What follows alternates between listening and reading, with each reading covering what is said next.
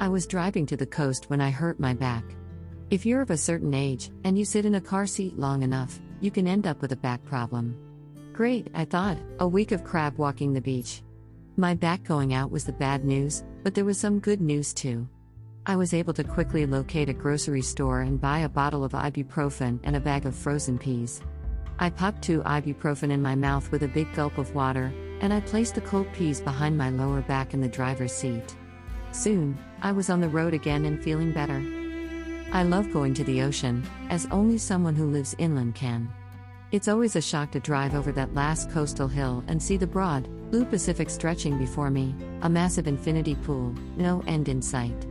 I rolled the car window down to smell the humid air and hear the waves crashing against the shore. A line from a 1902 poem by John Masefield came to mind, I must go down to the sea again. My vacation rental was a cottage on a crested hill up at least 2 flights of stairs from the parking lot. With my back still stiff and sore, the wisest course was to take several trips loading my luggage up. Fortunately, there was a handrail. I took a few steps at a time carrying my first load, occasionally rubbing my aching back against the railing like a cat does its owner's leg. When I finally got to the cottage stoop, I plopped my bag down, and with my camera strap hanging off one shoulder, entered the key code to unlock the door. I tried the code several times, but the door wouldn't budge. Below me I heard someone coming up the stairs. "Hello?" he called. "Are you the renter?" "Yes," I said, "I can't seem to get this door unlocked. Can you help me?" "I know it's a little tricky," the man said as he came up beside me on the stoop. He demonstrated how to double tap the code in to get the door open. "Do you want to try tapping the code again while I'm standing here to make sure you get it right?" He seemed very thoughtful, though a bit scruffy looking. His long hair was braided down his back and his face had several piercings. Apparently, he was part of the cleaning staff. He was back to take pictures of their cleaning job to send to the rental agency.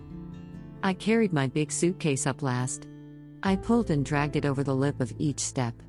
The cleaner/photographer came out of the house when he saw me struggling and said, "Oh geez. Stop. You're going to hurt yourself. Let me help you carry your suitcase." "Thank you," I gasped. I'm not usually such a cripple, but I hurt my back on the way here. I didn't realize my rental would be up 2 flights of stairs. Yes, people want an ocean view, so these hills are covered with rental houses. You might want to take an Advil for your back. I know when my back goes out, that's what I do. I nodded as the photographer disappeared into the kitchen to take one last photo. Once I heard him leave out the back door, I opened a couple of windows facing the ocean, and then fell on the sofa, exhausted.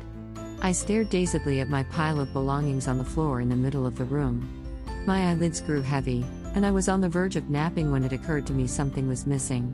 I got up from the couch and then began rifling through the luggage pile. It was my camera. I carried my camera up the stairs on my first trip. It was gone.